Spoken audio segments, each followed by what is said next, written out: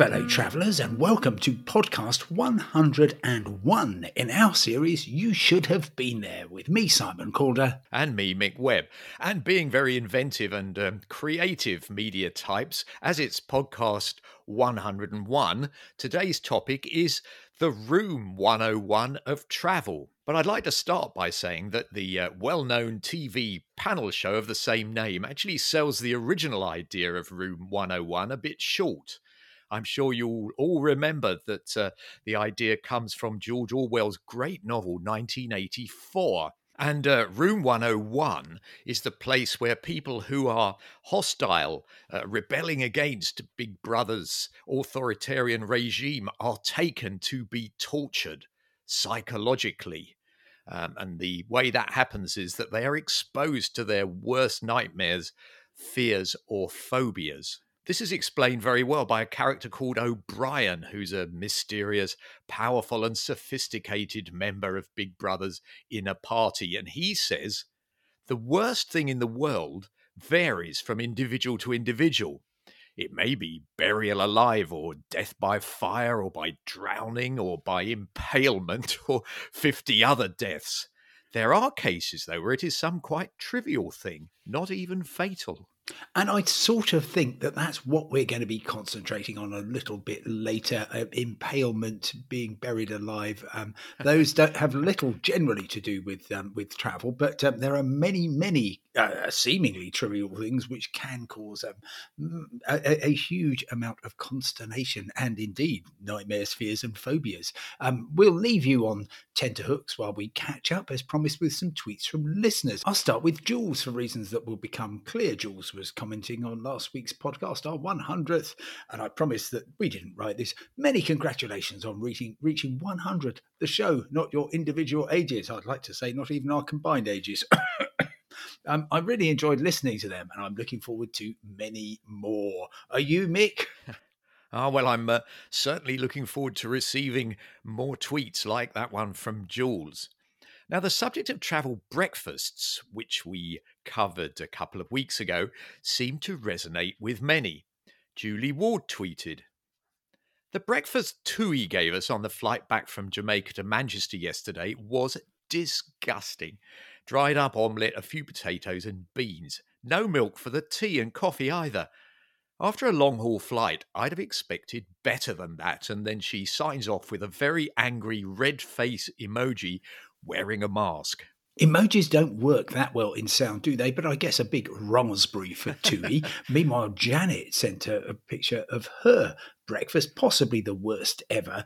Spinach, tomato, something else, not quite sure what the other item is, but she does concede at least it's cooked. While Beezer reports that coffee or tea with fruit gives me indigestion. British Airways returning from the US supplied a sweet croissant with rubbery tasteless Swiss cheese and tomato. Disgusting. First time ever skipped breakfast on a plane. I think, to be fair, these situations all seem to be people who have thrown thousands of miles and have been eating meals that were prepared probably 24 hours earlier, and they are never, ever going to be particularly appetizing, I would say. Also, they do tend to be served at really quite the wrong time of day. So actually, even if it was an absolutely 5-star breakfast experience, it's quite hard to really do it full justice and enjoy it, in my experience. Yes, and it's always worth taking your own fresh food on board planes if you are allowed to, because that way you know you're going to get something vaguely nourishing and appetizing. Yeah, good tip. On a happier terrestrial breakfast note, Rebecca Halpin told us, "We like buffet breakfasts, good for fueling teenage children for the day, especially those that include some local specialities." Meanwhile, Anthony Johnson tweets, "Can I recommend the restaurant chain Grabli in Moscow for breakfast? The kasha, porridge, syrniki, cottage cheese pancakes, and coffee were a great preparation for a day's walking.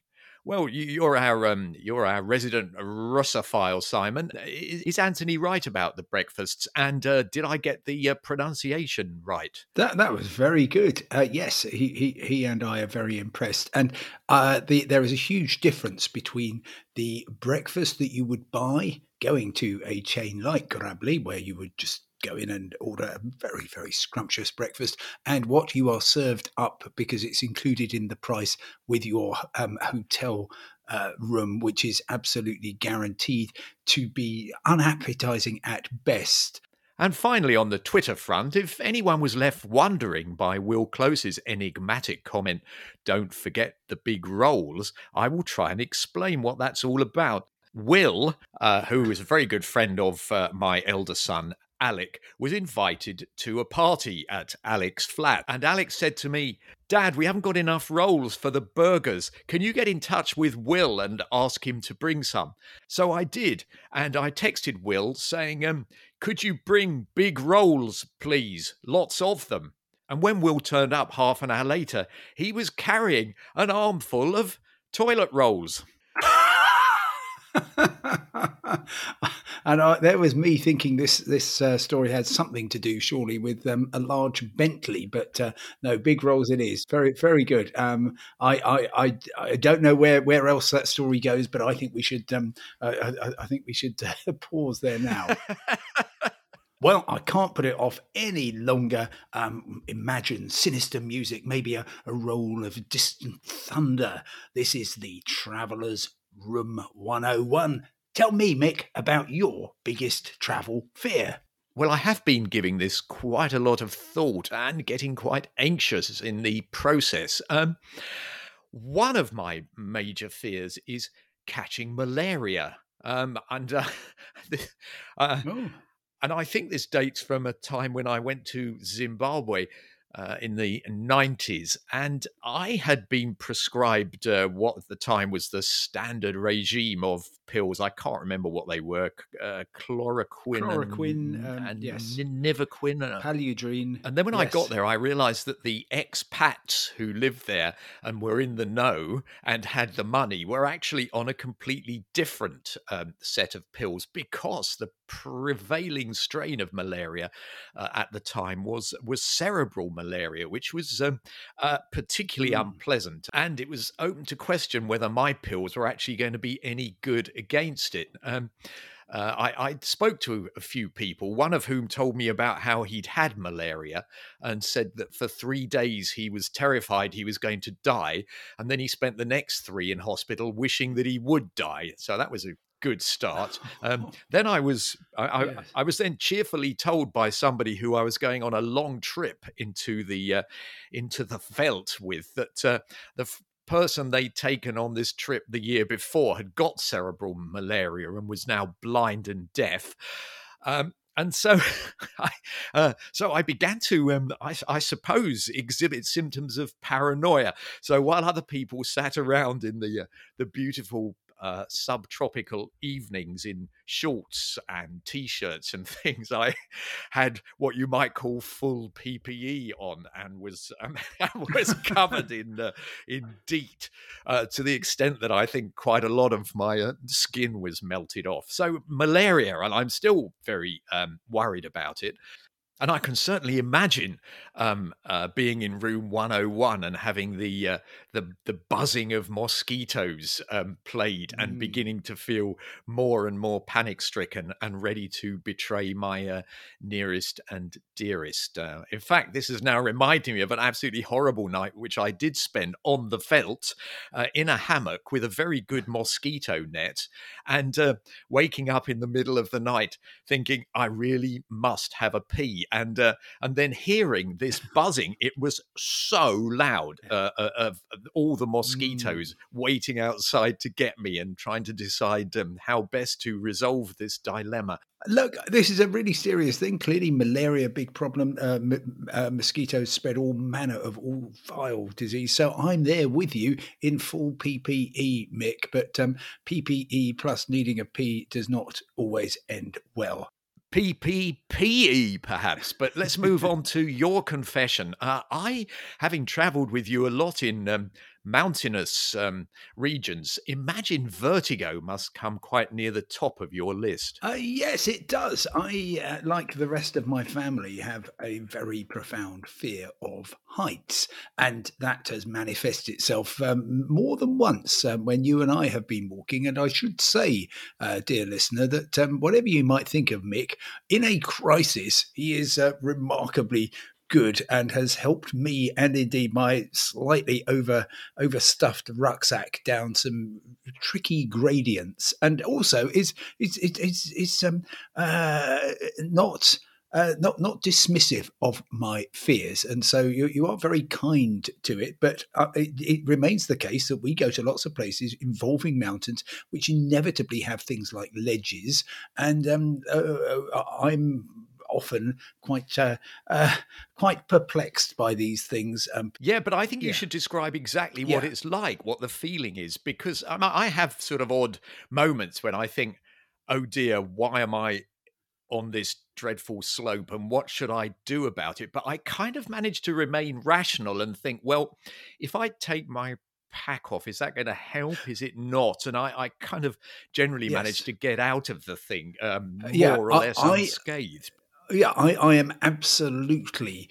I behave in ways which actually increase the danger, which is sort of quite a phobic thing to do. And so, for example, I will, if there is a terrifying drop to the right, I will lurch over to the left with my pack and sort of scrape against the wall in a way which is likely to trigger some immediate and unexpected swerve to 1,000 feet to a sticky end. And yes, absolutely, I can understand that in normal life, if you've got a foot wide path on ground level, I could walk for a mile and stay on it. But suddenly, if you're on a ridge high in the mountains, it becomes far more plausible that you could indeed plummet.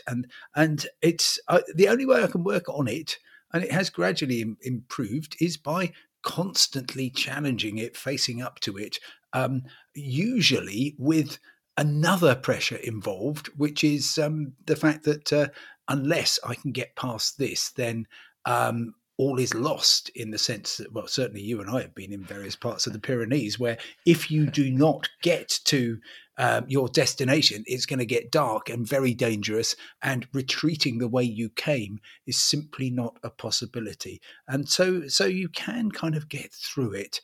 And clearly I haven't come to any fatal scrapes, but it's just one of those things that I do still have dreams about in a very, very scary way. But goodness, it is absolutely Room 101 for me. Well, in case anybody thinks that I am actually an ideal travelling companion, I might say that one of these vertiginous occasions, which comes to my mind, involved walking along this beautiful, very high ridge path called the Crête du Parlat, which is somewhere in the western Pyrenees, right along the border with Spain, obviously just in France. And as we came down off the ridge, and I thought, well, that's done then, we came to a bit of path which sort of went round a boulder. And I must say, the boulder did project over the valley, which was quite a long way down. And you were stuck, and it was a long way back and an even longer way round. And I remember starting off by trying to shame you into into doing it.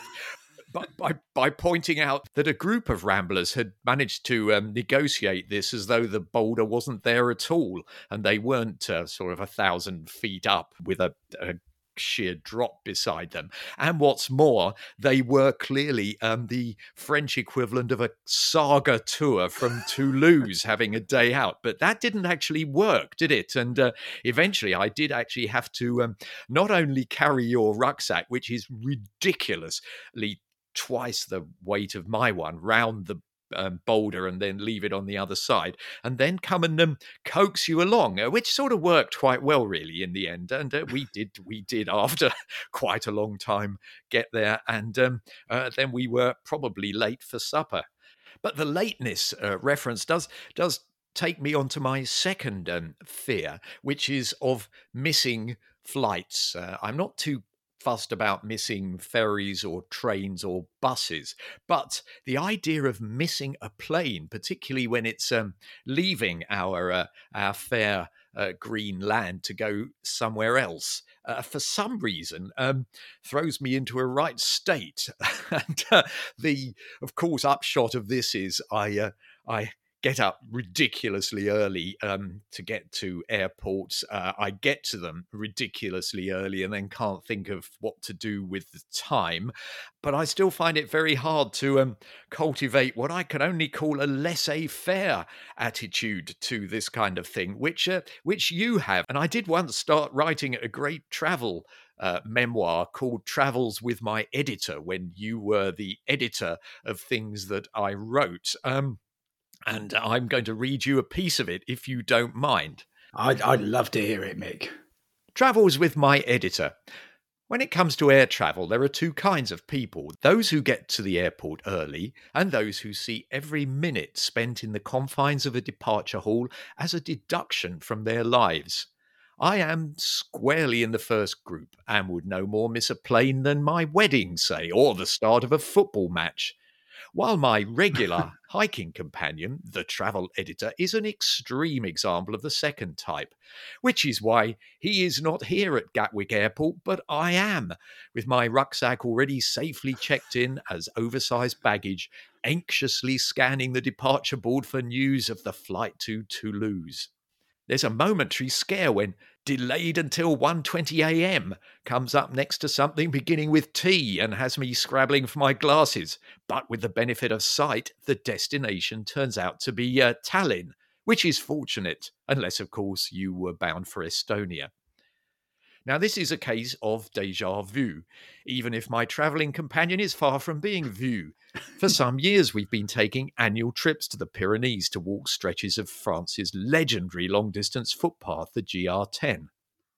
The plan this time is for us to spend 3 or 4 days exploring the rugged countryside of the High Ariège, which is the mountainous department once famous for its mines and its bear tamers, nowadays mostly for its ruggedness and the fact that Tony Blair used to holiday there.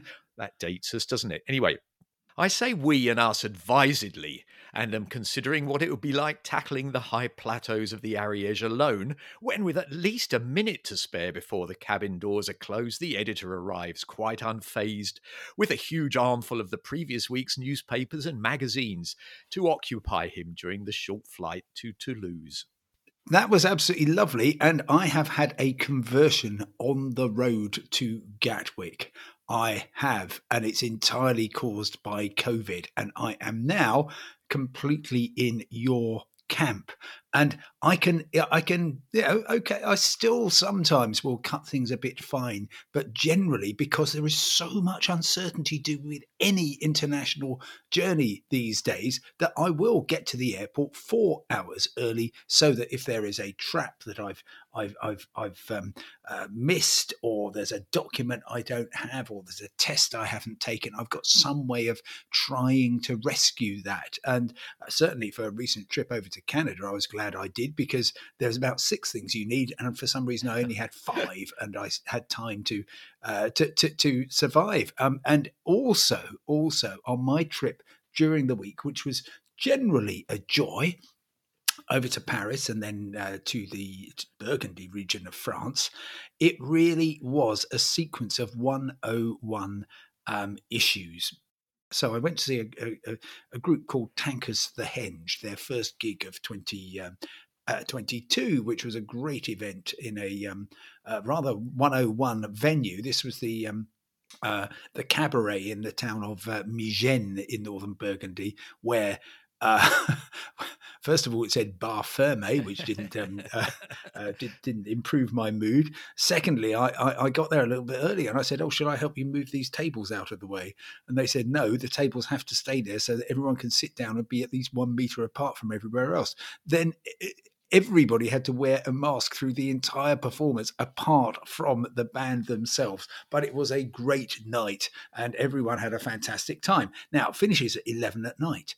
Mick, I have to be on the 4:10 a.m. from Migennes station. So, of course, am I going to miss that train? What happens if I miss that train? Well, every disaster unfolds. So I have multiple alarms. I catch that train. Okay, I've got 57 minutes to get from Gare de Lyon to the Eurostar terminal at Paris Nord, at the Gare du Nord station. Okay. Unfortunately, the train gets later and later and later. I know that Eurostar already say you've got to get here at least an hour early. We draw in finally to Gare de Lyon. I run out, try to find the RER, which goes there. Not a train for 20 minutes. What am I going to do? I'll find a taxi. No, I can't, because there is a taxi, but the man's asleep. But there's a bus, and I catch the bus, and we seem to be doing really quite well in catching up. But no, it's going to go on an entire loop of the Gare de l'Est, and just awful. So I get there with 20 minutes to go, and the Eurostar staff, unlike airport check-in people, did not say no on your bike. They said, "Okay, let's try and get you through," and they did. But goodness, unnecessary stress, and it just. So it was catching trains that upset me more than planes. But can I tell you about a little alternative to being fear of missing a plane, which is or your flight being late or something, which is that the fear that your flight won't be late. Oh, well, that's an interesting spin. Yeah, go on. Right. So therefore, this is a product of the fact that the passenger rights rules are so ludicrous that you can be in the following position, which I was. So I've got a flight across to Moscow, all very straightforward. This was pre-COVID.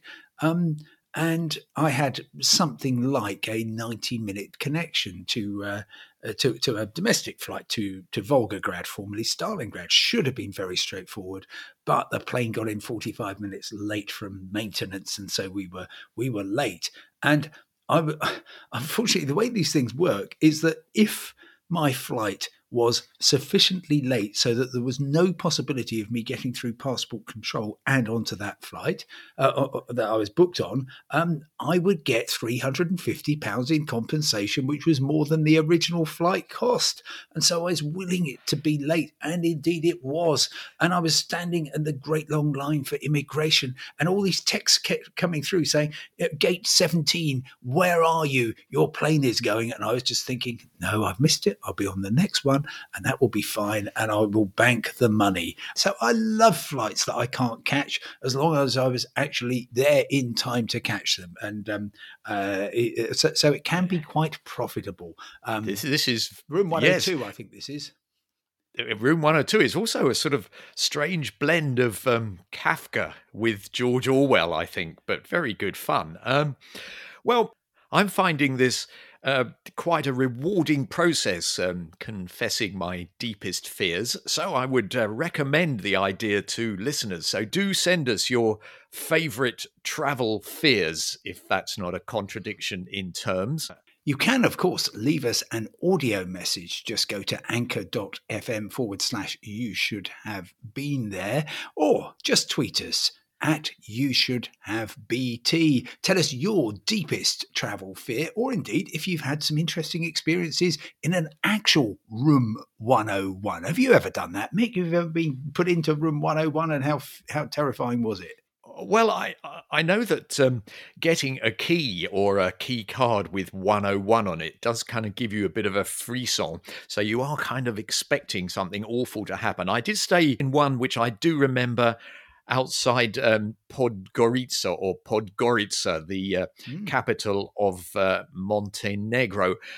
And And the ensuite room came equipped with really was an all-singing, all-dancing shower, because as well as having a shower, you could also listen to all kinds of music by pressing various buttons. And I was actually, being aware that this was room 101, was quite scared that I was going to get electrocuted. But in fact, I listened to some very jolly Balkan turbo folk, which certainly sort of helped my ablutions no end.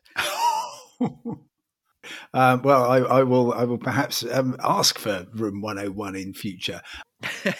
Now, I'd love to tell you what's going to be happening in the 102 podcast next week, but frankly, I cannot be certain about it. That's because I'm hoping to be off to Australia in time for the grand reopening of that fine country, or at least parts of it, on the 21st of February. But I'm not going to spend over £1,000 on a ticket until I know for certain whether I'll be allowed in. And the basic plan is that I'm going to take a day out in Qatar, which is the host country for the World Cup, of course, starting in November. And I will be able to relay live almost what life is going to be like for our boys, the excellent footballers, not to mention their wives and girlfriends. And of course, any supporters who will be making this rather interesting trip. But as I say, it might all end up that I'm actually at Bognor Regis once again. We shall see. Meanwhile, thank you very much indeed for listening. For now, from me, Simon Calder. And me, Mick Webb. Goodbye. Goodbye.